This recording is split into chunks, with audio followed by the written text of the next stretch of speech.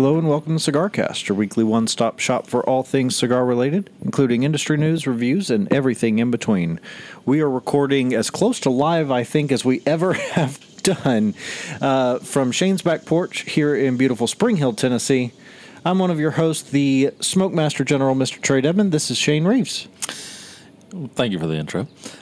You don't usually say this is Shane Reeves. I feel like I'm Johnny Carson and I should be coming out on the Here's Shane. No, what it was is I had a joke lined up, and then as the words were coming out of my mouth, I couldn't get. You know, sometimes your tongue's out of position for the word you want to use. It's a weird phenomenon, and that's what it was. So I decided to skip right over it and that's why it came out the way it did.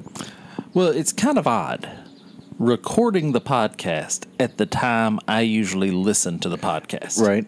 You know, this is Saturday morning. This is yard sales are done. You know, both of us have had a chaotic week this week, and this just happened to be the day we finally got to record the podcast. Yeah, I've been out of town for the last 2 days. We've both had works. I mean, it just... Oh, yeah. It's just been insane. Yeah. And which is good. It's nice to have stuff going on. I won't complain about having stuff going on. No, absolutely. But, so this is usually the time that Glenda and I sit down, light a cigar, play a little poker, listen to the podcast. So Right. it feels odd to be doing the podcast. But in honor of that, usually 9 times out of 10, the cigar I'm smoking when we do that is the Don Lino Africa. Right. And I had to drive all the way to Belmead yesterday to get a box of Don Lino Africas. Did you really? Didn't have them at Big Boys, didn't have them at Crown, and we just happened to be up that way, and I just said, okay, forget it. We went and ate at Dalt's. I really like Dalt's. You should have gone to Reserva. Or did you buy a box? I bought a box. Oh, okay. I don't think he has a box back. Yeah, I didn't know if he would have a box, and I was kind of racing traffic. Yeah.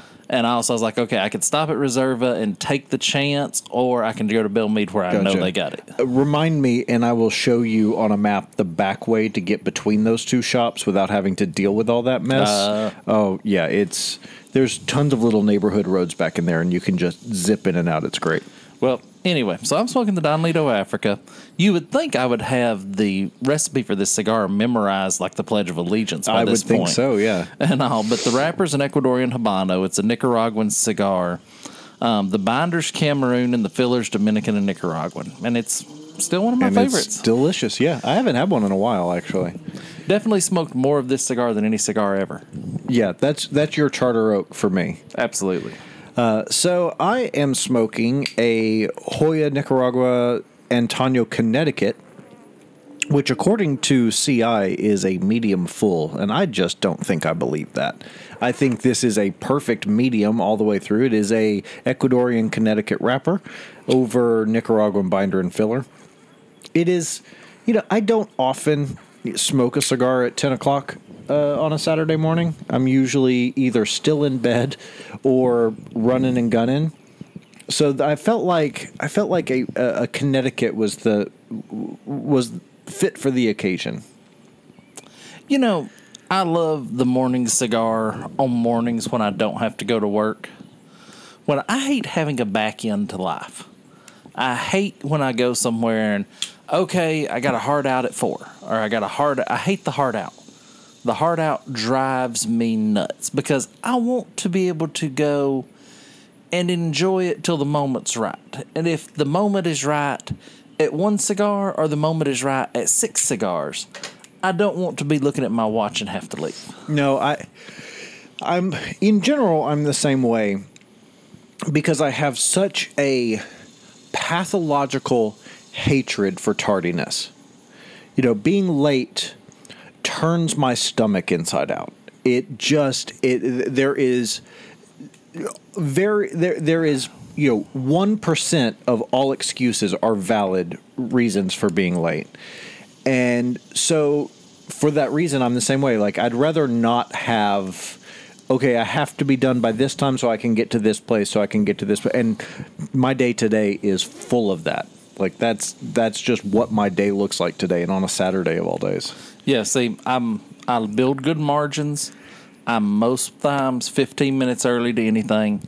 Usually, if I arrive right on time for something, it's because I had a flat tire. Right. Rarely ever do I not build enough margin into my life. And I don't understand, you listen to Corolla and you listen to all of them, and Corolla is the nick of time guy. He wants to show up 2 minutes before it's time to go. And I just think, why would you live life like that? That you're going to screw up more often than not. If you live your life the way he does, where he's always ready for everything, or at least so he claims, then I can understand that. But you and I like to have a chance to prepare. We like to have a time to turn off work brain and turn on podcast brain. Turn off podcast brain, turn on friend time brain. Like, we like to have those transitions. But if you're someone like Corolla who just everything is always turned on, yeah, I can get that. You know, Kevin Ryder of the Kevin and Bean Show was the same way. He was the one that would roll into the studio as the intro to their radio show was playing. You know, and he's in 2 halls of fame for radio. So, I mean, obviously it works for him. But, so I was in Louisiana for work, and I had an on-site meeting with a vendor to do kind of a launch meeting of sorts. And to your point about being late, right? So I'm sitting there. I get there early. We're supposed to kick off about 8:30. And he calls me about 8:20. He's like, I don't think I'm in the right place. Where is this? Is this a building? And so I'm like, and I don't know the area. It's only my second time there. And I said, okay, here's where you go. Here's where you go. So he's okay, I think. So I get him again, and he calls again, and he's like, is it this building? Is it that building? Do you guys have more than one office here? I was like, yeah, we own this whole block, basically. Like, and so we eventually, I give him the address again. He figures it out, and they roll up. Because he was in Uber, which probably explains it, and walks through the door still 2 minutes early. And I just thought, I looked him right in the eye. I was like, I don't know if you're trying to impress me or not, but the fact that you couldn't find this place and you still were early, that's out of my playbook right there. Yeah, that's the way it should be. I mean, you build margins into your life, and margins are important. Not just in your timing, margins are important in your finances. Margins are important in your personal life. They're good margins make for a good life. Absolutely. Anyway. Yeah. Anyway. Okay. We're not planning to talk about margins tonight, but in a future show we'll do a whole night on margins. It sounds like we could. And all. But anyway, so got to play golf this week. And that's the one thing that really went right this week for me. And then I come in and I see this article in Cigar Journal. Cigar-friendly golf courses. Pronounce that name. Sobinye Korzalowski. Any I'll questions? allow it. Okay. Say it fast, say it confident. That's right. And all. But basically, the article's not that impressive to me other than the fact of, wasn't golf invented so we had something to do while we were smoking cigars? I feel like it was. It's funny. Yeah, I feel like golf inherently is cigar friendly, and golf courses by extension. Although I will say it was funny. I had the opportunity a number of years ago to go to the PGA Championship in Atlanta at whatever that beautiful golf course is. And as a spectator at a sporting event, I'm sitting here thinking, I didn't bring any cigars with me. I went with a whole bunch of my cigar buddies. And then they're all like, don't you have because it didn't cross my mind that at a professional sporting event, I'd be able, so even spectators at pro events are able to smoke cigars on the golf course. I think golf is inherently just a smoker's paradise. Well, I think I'm perfectly within my rights. The first time I'm smoking a cigar on a golf course and somebody complains to beat them to death with a 7-iron. I think you'll get more distance from a 3-wood. Well, yeah, but I want it to take longer. It's kind of like, what's in the Robin Hood when he says, I'm going to cut your heart out with a spoon. Right. And the guy said, why a spoon? But if you use the 3-iron, yeah, you get less strokes. But for an offense such as that, as somebody that's in the grand wide open and says you can't smoke, I think you should be able to use the 3-iron. That's how I feel about all smoking in outdoor facilities. That wasn't English. We stopped allowing smoking in sporting arenas like Nissan Stadium and things like that. And on the one hand, you're sitting next to a 2-year-old. I get it. Like, you can't control who you're sitting in the direct vicinity of. Give us a whole smoking section. What? Because what they've done instead now is they've created smoking sections where you have to leave the field, visually leave the field of play. So you've now paid $12 for a beer, $17 for a plate of nachos, and $600 for the ticket, and, well, for your whole family.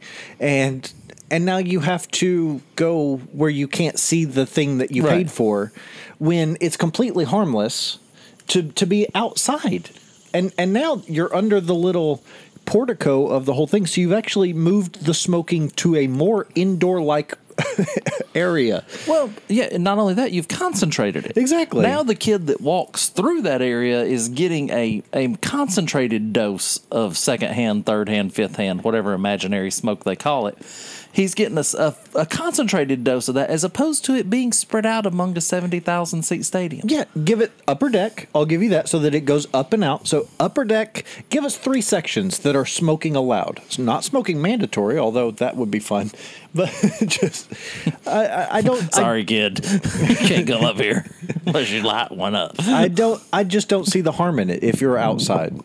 Well, the other thing is, why do people want to complain about that being outside? About not, it's here's the whole gist of it.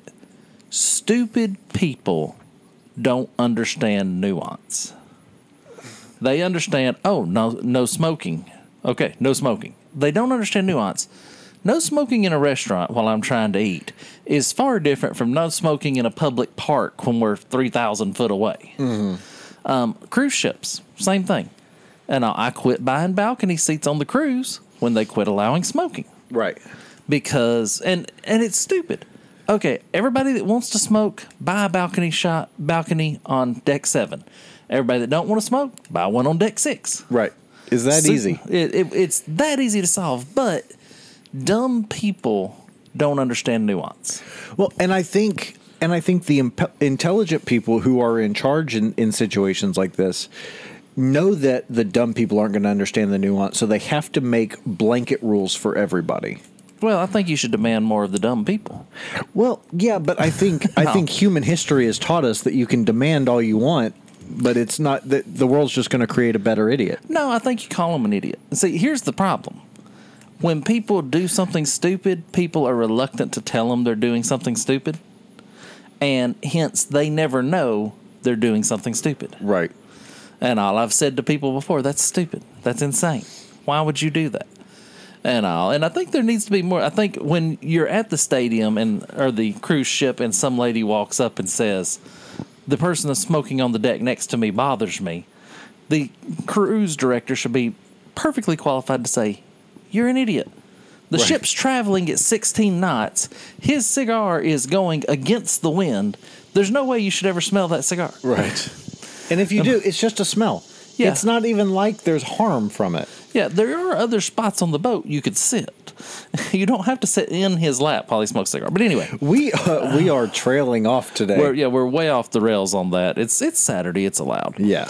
But so this article about cigar-friendly golf, of course, they talk about this great high-end golf resort outside of Warsaw in Poland, which usually you don't hear going together, high-end in Warsaw, Poland. But they actually have a cigar lounge at the clubhouse.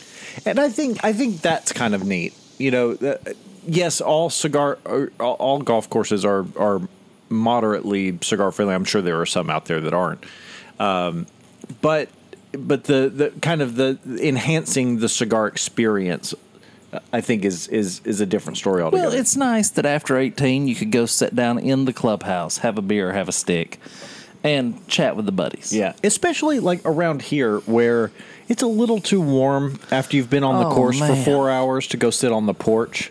The last three holes of the golf game I played Thursday were just miserable. Yeah. It was just exhausting because you couldn't put enough hydration in. Right. And all. But anyway, okay, let's move forward. Moving forward. Let's talk about this D.C. court ruling this week in brief, because there really isn't much.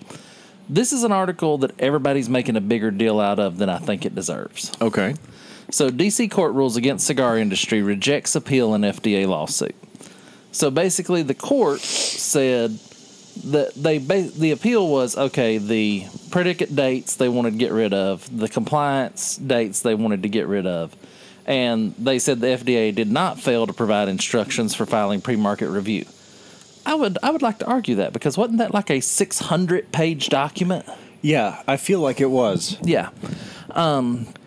But this comes down to this D.C. court, the lawyer, and I blame the lawyer for the cigar side, never illustrated to this court the difference in a premium cigar and a manufactured cigar, a cigarette, a vape pen, and all that stuff. I think that's what this comes from. I think that the biggest problem with the premium cigar exemption, the biggest problem that we're going to have, people are going to have trouble voting for it, because then there's going to be a vape exemption. Then they're going to want a cigarette. And I don't think Big Tobacco, I don't think Philip Morris wants a cigar exemption.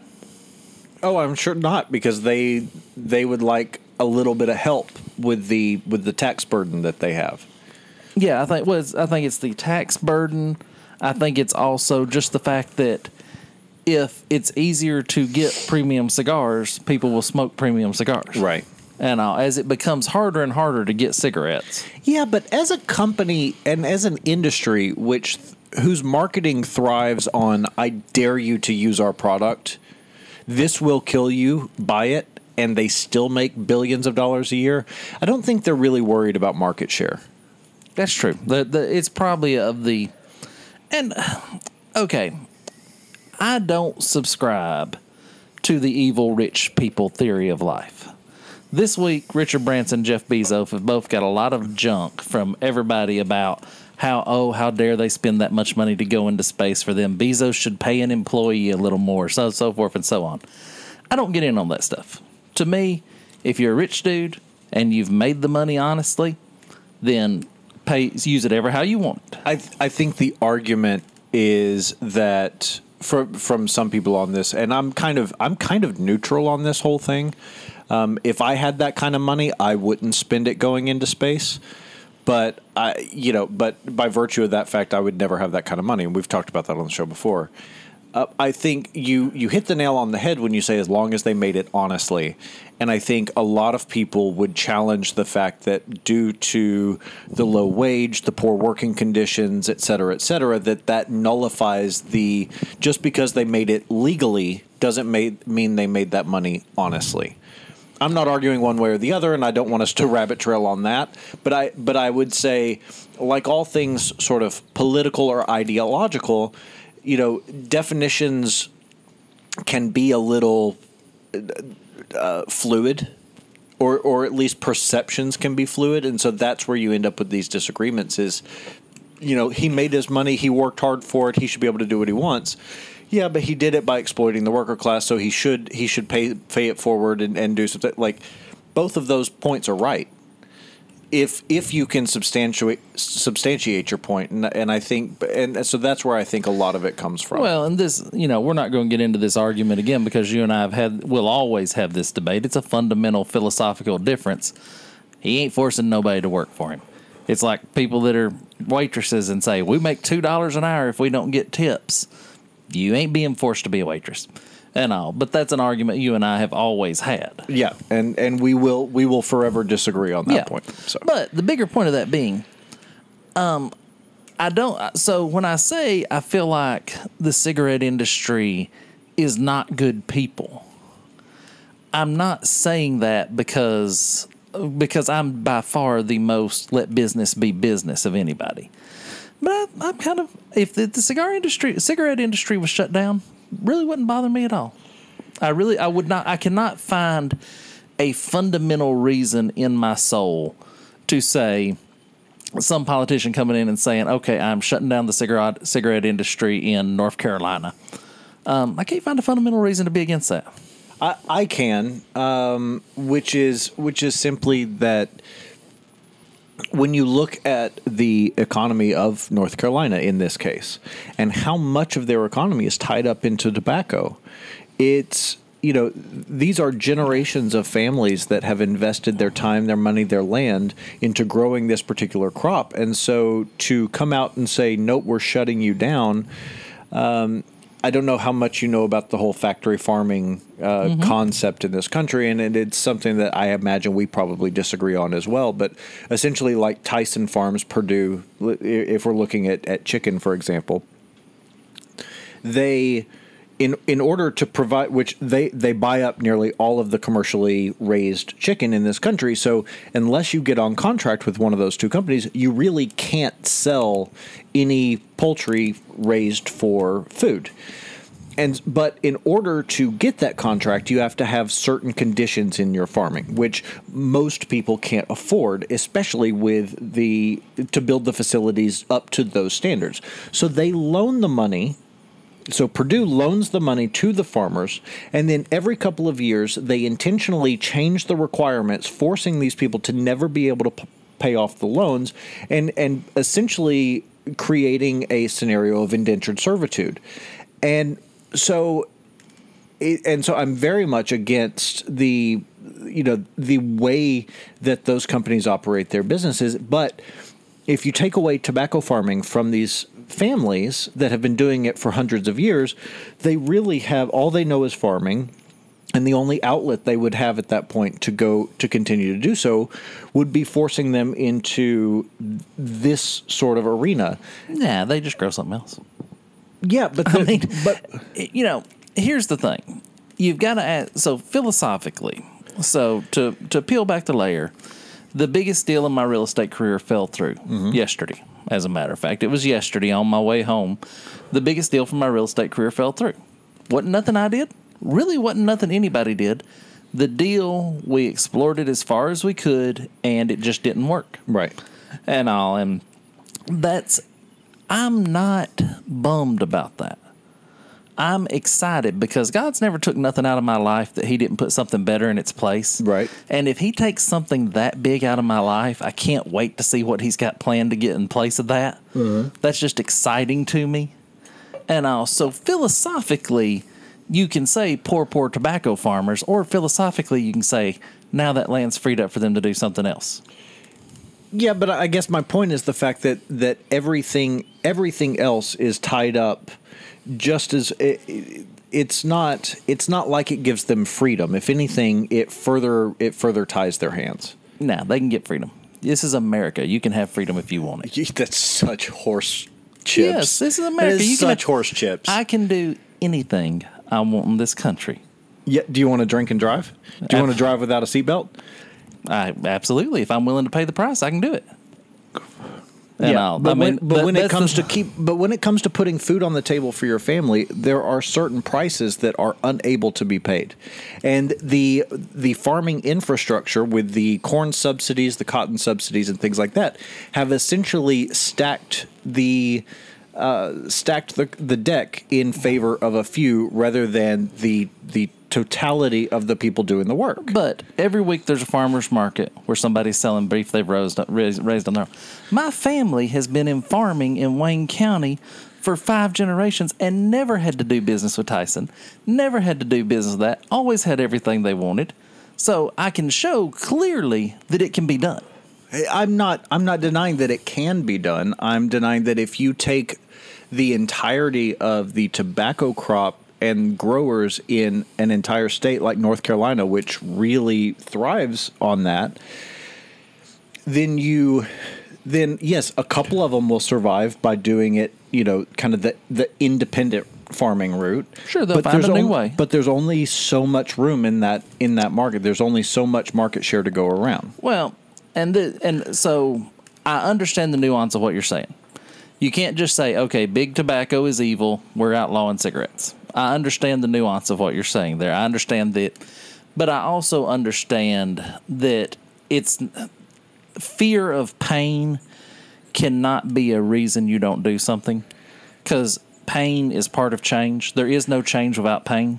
True, but you and I talk about, social changes and things like that quite often as well. And I won't go too much into it because, again, it's one of the things that you and I categorically disagree on.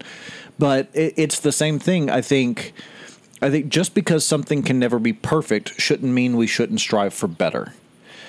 And, I know a lot of, you'll never create a healthcare system that is perfect for everybody. That doesn't mean we shouldn't try to improve the one we have. You'll never create an education system that perfectly benefits everybody equally, but that doesn't mean that we should just keep the status quo. And then ad infinitum, it goes on. Any industry, any topic, you can go that way. So, to your point, yes. But I don't think outlawing tobacco growing is a step in the right direction. Well, and I'm not proposing outlawing tobacco growing. I'm just saying if the cigarette industry got shut down, I cannot see a good reason to keep the cigarette industry running. No, I get that. I can see a good. I think the status quo far outweighs the benefits of getting rid of it altogether. Are there some changes we could make that would improve both scenarios? Absolutely. Well, and I think and also I think there are a certain number of problems in life that solve themselves. I mean, how many kids do you see smoking anymore? Almost never. Yeah, almost. When you think about it, if you can draw a socioeconomic line, and it's unfortunate. But it's the same group of people that are less likely to receive higher education, more likely to be obese, also more likely to be smokers. It's a socioeconomic thing. Yeah, so it's a decision. I know I had to throw that in there. Yeah. Absolutely not. Absolutely not. I had to throw that, but it's a fundamental philosophical difference you and I have. It is. And it really does come down to that, and that's okay. I can respect your viewpoint even if I don't agree with it. Right. And that to me is the heart of what we should be able to do. But anyway, okay, back to this article to wrap it up, put a bow on it before we go to break. I think this ruling is not as big a deal as all of the cigar rags have made it out to be. I think this is more about a cigar industry not doing a good job of explaining what premium cigars are to the judges in this, or the judges having a cognitive bias to not wanting to deal with the cigar industry. Right, and I think the other thing that's important is that this is not the only case that is currently in the appellate court. And this is really not the important one either. Mm-hmm. The other case is the one that actually challenges the premium cigar exemption for regulation. So that's the one that we really want to keep our eye on. All this one says is that the FDA, when they made their ruling, or when they came out with that they didn't do anything wrong. And it's because, and I found this really interesting, and I want to hit it before we move on. One of the things they were challenging was the 2007 predicate date for cigars, which basically means that a predicate tobacco product is one that was on the market as of February 15th, 2007, therefore grandfathered in. That date, and this is what is so wrong with our court system and our legal system, legislative system, I think. The 2007 predicate date still stands, as the FDA cannot amend the terms set by the Tobacco Control Act. So a piece of legislation was passed independent of this, and therefore one can't rule against the other. And it basically makes it unchallengeable. And I find that so disgusting. Well, you shouldn't be able to predate a legislation. This didn't go into effect until 2013. And they're saying, oh, yeah, for the last 7 years you've been... Yeah, I find it abhorrent that you can legislate that way. Yeah, and it makes it a more complex issue. And it is a complex issue. I mean, there's no denying that cigars, cigarettes, tobacco products is a complex issue. Yeah. But okay, let's step away for a break. When we come back, we got to argue the difference in sauce and gravy. All right, we'll do it. That and more after this.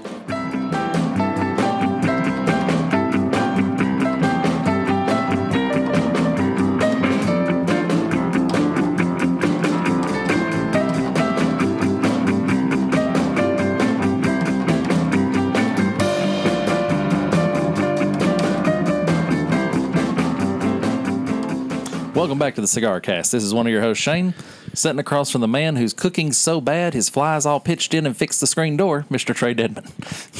I take great exception to that. Do you take umbrage or exception? Which is both? It? Umbrage. I was hoping you would say umbrage. Umbrage is really a more Trae word than exception. It really is, but it's Saturday. That part of my brain is turned off. Well, it's an old Gary Mule Deer joke, and I'm going to give credit where credit is due. Gary Mule Deer, an old Southern comedian, he's hilarious. He was on the Ray Stevens Cabaret show the other day, and he told that joke, and I said, yeah, I've got to use that one and give Trae credit for that. And all, because he's absolutely hilarious. And all, but I am, or Mule Deer is? Mule Deer's hilarious. You've got your moments. All right, I'll take it. And all, so moving forward, saucy new diesel heading to retailers. This is from Aficionado, and Diesel is making the Sunday gravy. So on the surface, when I seen this, I said, man, Diesel is working hard in marketing, and I would like to see them working a little harder in making good cigars. Right. And all, but they won me over. And all, I will get, so as much grief as I give cigar journalists, I'm giving this guy full credit. And okay. all, Mr. Gregory Motala. And all, I give him full credit for writing a good article. I understand your position a little bit more now. I just read a paragraph that I had passed over the first time I read this article. And all. So let's talk about the cigar for just a second so that we don't get to the end of this conversation and realize we haven't spoken about the cigar. So this is a collaboration between AJ Fernandez and Forged Cigar. So you know I'm in. Yeah. It's a new cigar. They're going to be available August 12th in packs of 10 for about $5 a stick. That's a pretty darn good price. It is. And they don't really have the recipe on here. Oh, wait, there it is. And Nicaragua by Fernandez, Ecuadorian Habano wrapper, Nicaraguan binder, and Nicaraguan filler. Yeah. From Esteli and Jalapa. Respectively. And, yeah, I'm in. I think it's going to be a good stick. I do too. I mean, so far I've liked everything Forge has brought to market. And and as you know, I like everything that comes out of the AJ Fernandez factory. So coincidentally, my wife bought the most expensive box of cigars she's ever bought in her life yesterday. Yeah. And we were up at Belmead. Do you mean for herself? Because she bought you a box of Goldies. Yeah, for herself, for her cigars. Coincidentally, you're smoking one of her cigars right now. I had a feeling I might be.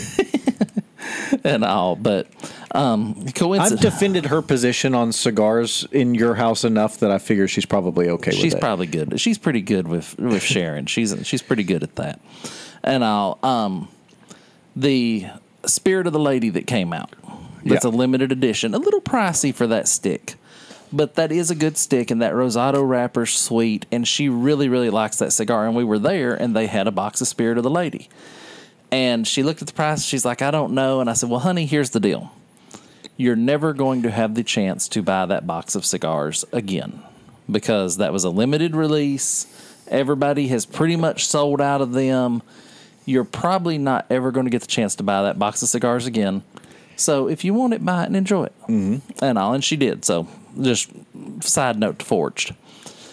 But the first line in this article is what we're going to argue about or discuss. I don't even know what we're going to argue about this. I don't think we are. Do you call it sauce or do you call it gravy? So, and initially you were calling gravy the more pretentious option, and I thought that was so strange until I read this. Where did it go?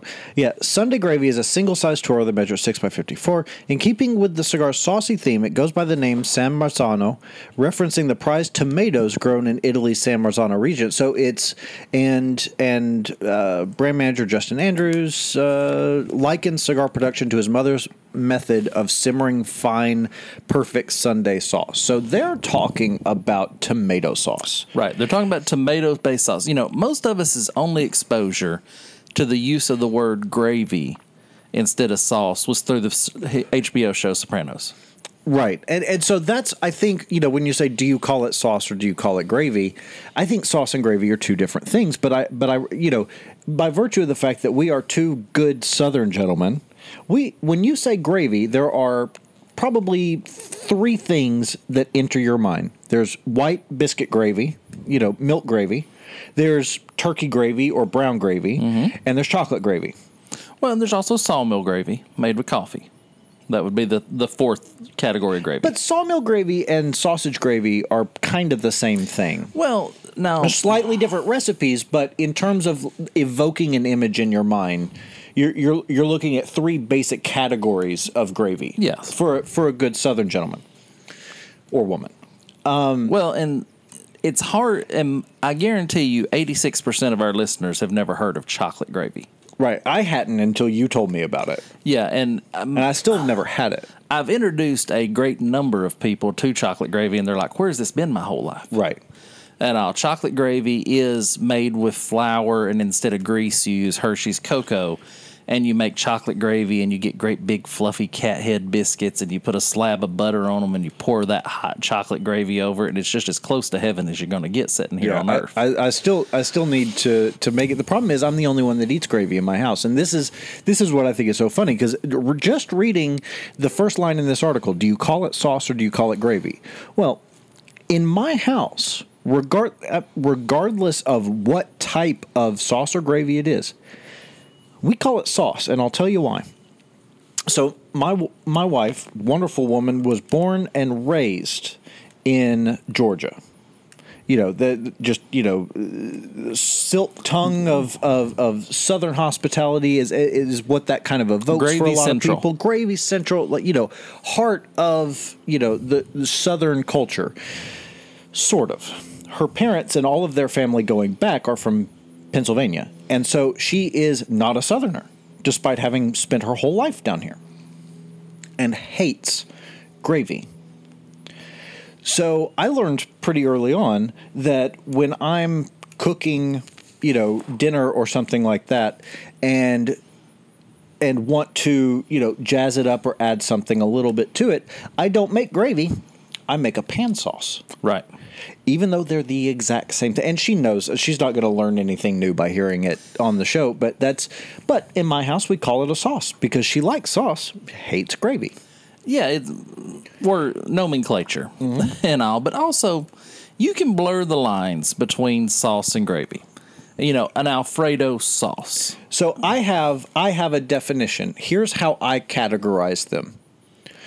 A gravy is made from, and you're going to give me such hell for this, fawn, which is the leftover bits in the bottom of the pan after you cook the meat. So if you sear a pan-sear a steak and then you scrape the leavings, a gravy is made with the left behind pieces, the fawn, from whatever the rest of the meal is. Whereas a sauce is made in earnest. Made independently with of virgin ingredients. So, one of my mother's great dishes is quail gravy. We'll take quail, you parboil them, then you fry them in a pan, and then you take the leavings and you put your milk to it and your flour, and you make a quail gravy. Mm-hmm. Now, your wife wouldn't eat quail gravy, but she might eat quail sauce. Exactly. Yeah, I can understand that. I can understand the difference there, but here's my opinion. If you are calling red sauce gravy, and somebody within 3 generations of your family did not get off the boat from Italy, you're just pretentious. Yeah, I would agree with that. And it was so funny when we were talking about this before the show, and you kept mentioning you mentioned that line exactly, and I hadn't read the fact that this was referencing red sauce. I'm going, who calls red sauce gravy? What does being Italian have to do with gravy? And because it's a nomenclature difference. But you never watched The Sopranos. That's true.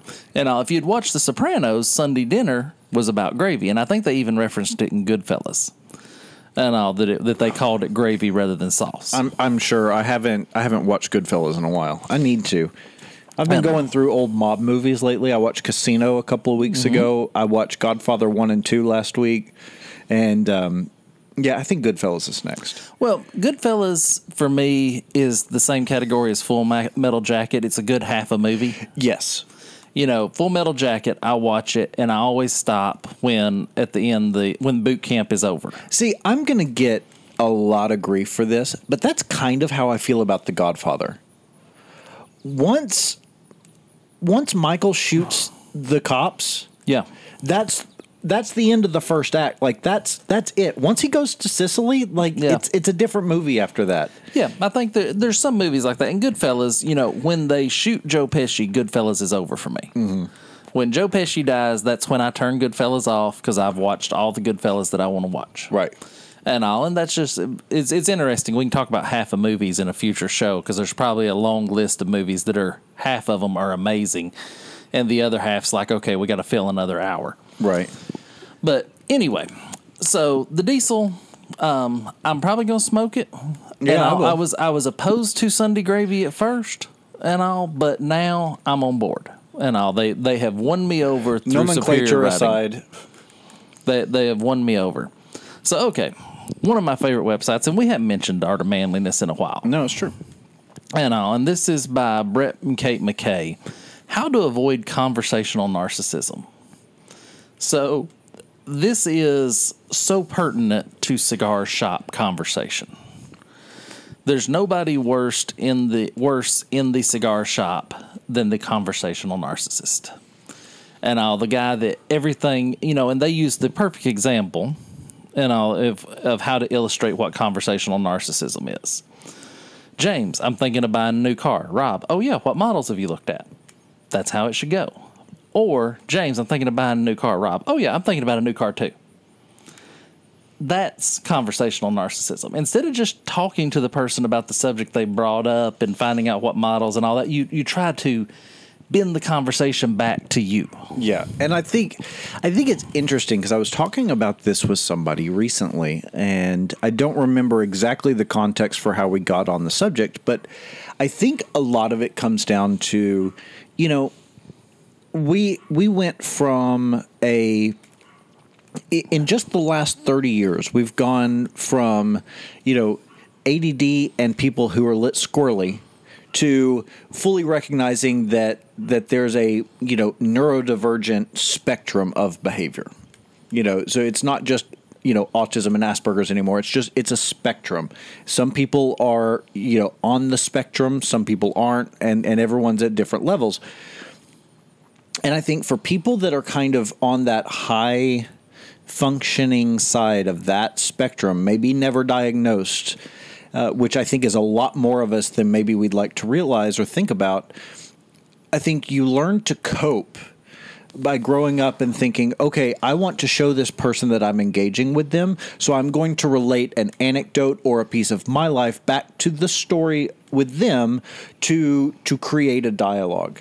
And I think the intentions are good most of the time. You absolutely have some narcissists out there that are just trying to talk about themselves as opposed to anything else. But I wonder how much of this comes from just someone trying so hard to be liked and included that they're trying to keep the conversation going by relating to the other person. Yeah, there's narcissism with malicious intent. Mm-hmm. I want it to be all about me, all about me, all about me. And then there's narcissism kind of indirect and all, where they're not necessarily trying to be narcissistic, but it comes off that way. There are two people in our cigar shop of choice who are guilty of conversational narcissism in nearly every interaction. And you probably know that, I'm sure the two people that I'm thinking of came to your mind as well. One of them does it intentionally. Mm-hmm. And the other does it because they're trying to fit in. Right, they're trying too hard. They're trying too hard. And I know exactly the two people you're talking about. And there's people. I don't ever want to be the conversational narcissist. And I always try to structure. It's my perfect example is, how do you ask a question? Right. So when I ask a question, I have a very definitive process. I ask the question first. Very first and foremost, this comes from years of listening to talk radio shows. First thing I do is ask the question. Then I'll tell people, okay, this is why I'm asking the question, and I will provide context in a brief, 25 words or less. In brief, the context of what has brought me to ask this question. Then I am ready to receive the best answer from the person that I have presented to. Because when you ask a question, it's the sauce and gravy conversation we just had. The question being, do you call it sauce or do you call it gravy? And then you have to qualify exactly how that works. See, I think it is better structured the other way around, by virtue of the fact that I read that, do you call it sauce or call it gravy, and you're going off about red sauce without the context, and I've already made up my mind. Whereas providing the context before the question for me, I think it's the difference between the roller coaster and the drag car. The roller coaster, you get to feel the up the big hill to start. So you're building that context, you're building that experience, and you're leading to something, as opposed to the drag racer, which is just boom, 600 miles an hour from 0 to 60 in like half a second. Well, so I'm known as the guy that brings up the philosophical debate quite often at the cigar shop. And I can tell you, when it comes to engaging people in a philosophical debate, I've had far more success with question first than story first. Because at story first, they chase rabbits, they start forming their opinions before they know the direction you're headed. I've always had far greater success when I'm going to have a philosophical conversation stating, philosophically, here's the conversation I want to have. Here's what led me to do that. Then I have the other way around. My success rate's much higher. I think it depends. I think this is one of those things where our two personalities dictate this difference by virtue of the fact that you're far more likely to start a conversation than I am, but I am more likely to steer a conversation than you are. Well, and I'm also, and I'm saying this nicely. You always know it's going to be good when you preface a statement that way. I kind of command a different level of attention with the way I bring forth these conversations, and it probably is some conversational narcissism on my part. I think there's a certain part of you that likes to be the Labrador. Oh, always. Yeah, and so it's a categorical difference in the way that we walk through life by virtue of the fact that I'm an observer first and a participant second. You're the other way around. Yeah, I'm always going to actively participate. There are pros and cons to both. I like to plan. I like to know the information. I like to build the environment in my head before, it's the same reason, like, we could go to a pool party and just, bunch of friends hanging around. Everyone's just kind of barbecuing in the pool. You're the guy who's going to no one's in the pool. Everyone's kind of shy. You're just going to take a run and leap off the diving board and cannonball and splash all the participants. I'm going to dip my toe in the water first. Yeah.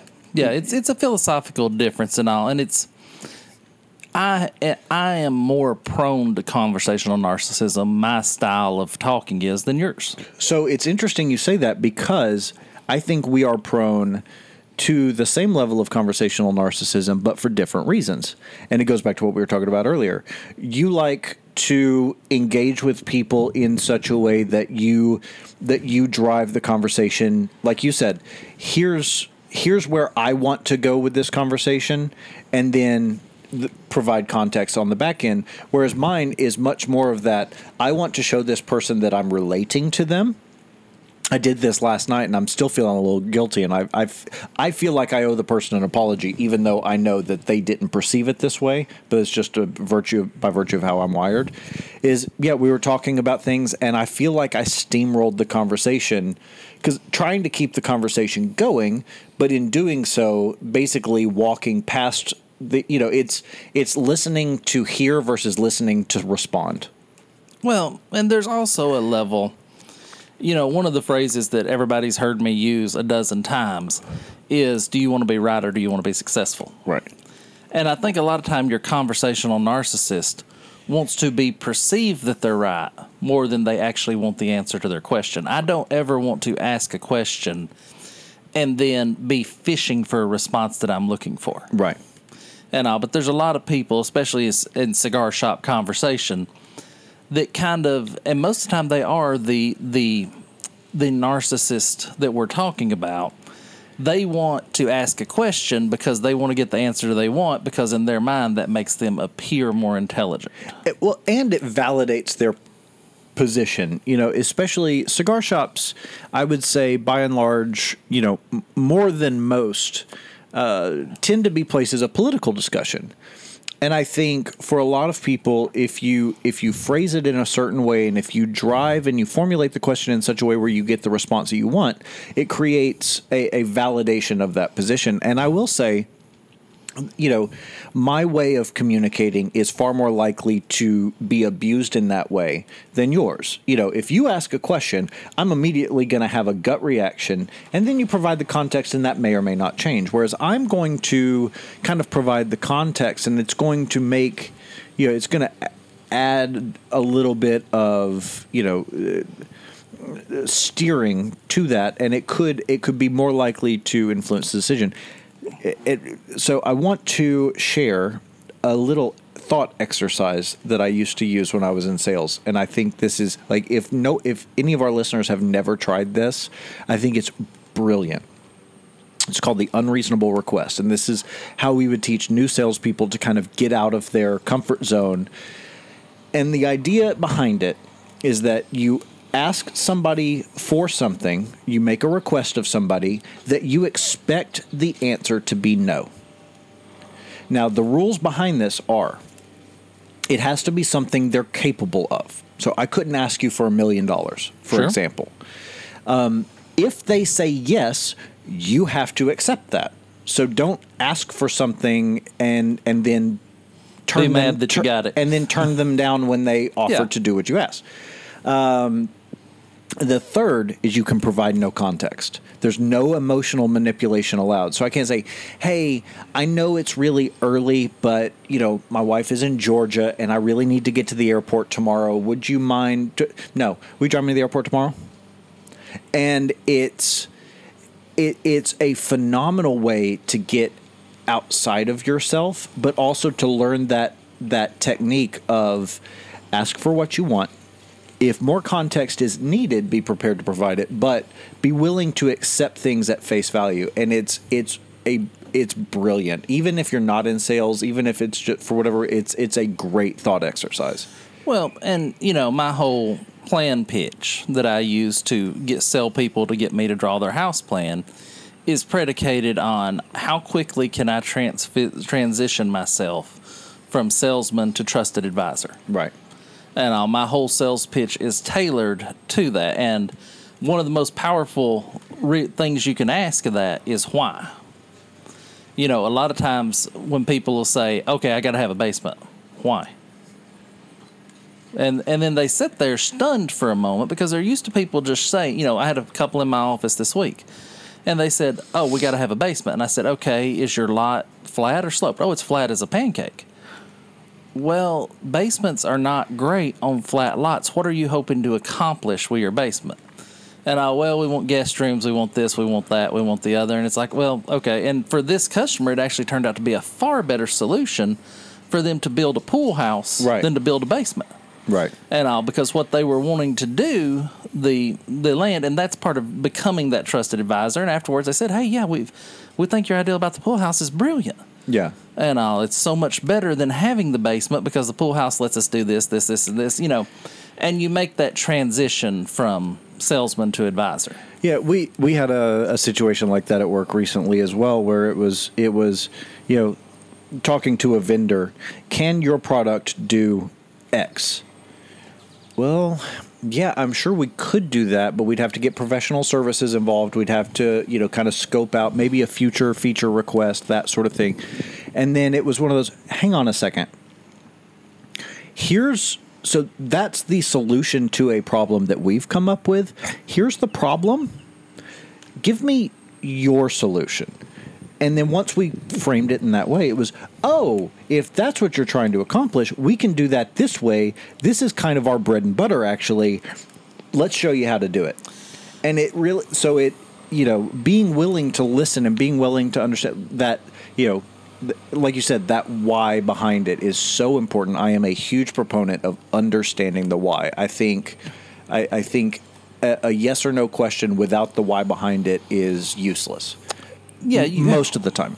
Yeah, you have to build it in such a way as that the person thinks it's their ideal. And we always talk about there's such a fine line between leadership and manipulation. Right. And I think you have to really, and to be a good, effective salesman, you have to tread that line. You do. You have to tread the line between, and you also have to take your desires out of it. And, my people the other day, if they'd said, nope, we absolutely want a basement, I'd absolutely drew them a basement. Right.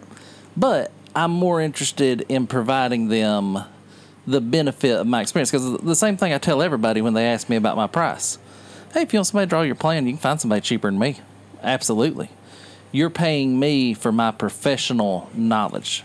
You're not paying me just to draw a plan. And if you're not interested in my professional knowledge and you just want somebody to draw the plan, go find somebody else, because they'll be cheaper than I will. Right.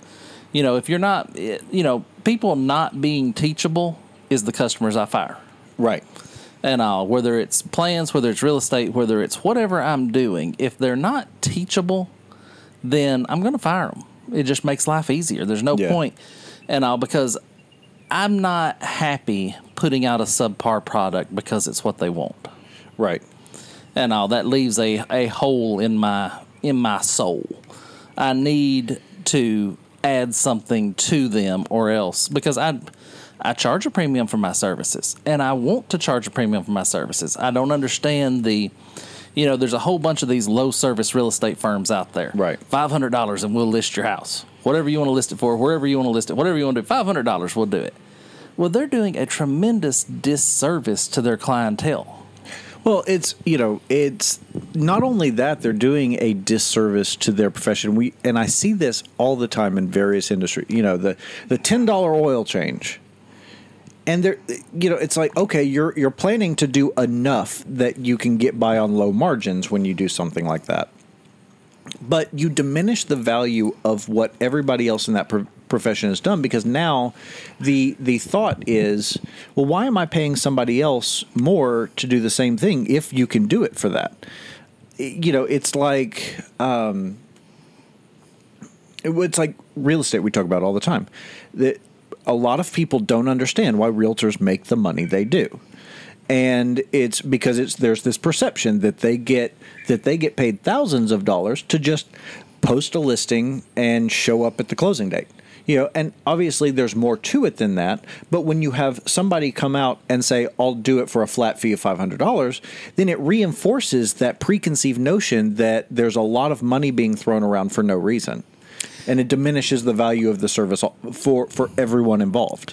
Well, and as my real estate journey has come on strong lately, and I've been doing more and more of the real estate stuff in my life, I've come to the conclusion being a realtor is a lot like being a boxer. You don't pay a boxer $79.95 for his pay-per-view for the 3 minutes and 48 seconds it takes him to knock the other guy out. You're paying him for the 6 months that it took him to get to that point. The training, the effort he put into it, the time he's put into it, the training sessions, the coaching, all the things that has led him to be able to go out there and do the fight. If you only paid boxers for the 10 rounds they fight for 80 minutes, how terrible would a boxing match be if some guy that had never worked out walked out there and strapped on a set of gloves and started trying to punch you out? It's going to be a terrible fight. There's part of me that wants to see that. Yeah, there's part of me that wants to do that. I saw something. I saw something interesting online last week, and it was like, with the Olympics coming up, talking about how I think for context they should get somebody who's never done the sport before, or at least like very average. Maybe they did pole vaulting in high school but haven't done it in 20 years. Let's get them out there and do it first, just so we have context for how impressive these people are. It's why your best broadcasters used to play the game. Right. It's why, because they provide that context. Right. It's why Troy Aikman is a good broadcaster, because he understands what's going on because he's been there. Because I'm sitting in bed drinking my coffee and watching. This morning I was watching the I think 10-meter archery mixed team, and of course, pinnacle of their athletic career. They're at the Olympics. How much opportunity does an archer get to show off? They're at the Olympics, and they're 10 meters, 30 feet. That's a lot longer than you think it is. And and they get an 8, and I'm going, ugh. Well, you suck. Yeah, well, it's why I hate the subjective Olympic events. Mm-hmm. You know, for crying out loud, breakdancing is an Olympic event. How stupid is that? Is it? No, Yes. it's not. Want to bet? Not particularly. Is it part of the rhythmic gymnastics? Is it? Nope. There is actually breakdancing in the Olympics. This is the first year. I didn't see that when they were running through all of the pictograms yesterday. But. And it's very subjective, and rhythmic gymnastics is very subjective. Yeah. And so much of Gymnastics is very subjective. Yeah, I don't like the subjective events. I like the hard and fast, did you hit the target or not event. Or did you jump the highest? Did you jump the farthest? Did you run the fastest, swim, whatever the fastest? I agree with you. I think, because there have been so many controversies, throughout Olympic history about judges being on the take or whatever. And I think, anything we can do. The Olympics should be the best people from all the countries in the world competing on a level playing field to determine who's the best. And I don't think it should be up to the interpretation of the French judge who just happens to hate Lithuania. Yeah, and I don't hate breakdancing. If you like breakdancing, by all means, breakdance. But I don't think it is an Olympic caliber event because I don't think it can be judged in a non-subjective manner. So I'm curious then because, Olympics are the pinnacle of sport, or at least they're supposed to be. So so rhythmic gymnastics let's go to breakdancing. I don't know if you've ever tried breakdancing. It requires a tremendous level of fitness to be able to do such. Compared with, say, darts. Now, darts requires less fitness, but it is more objective in the way it's scored. So as we're talking about sporting prowess, would you trade breakdancing for darts just by virtue of the way it's measured? Absolutely. Okay. In a heartbeat. And because I believe the more subjective the judging, the less validity the competition has. And I think that's a big part of it. But all right, well, let's wrap it up so that you can get this thing put out there for everybody to listen to. All righty, let's do it.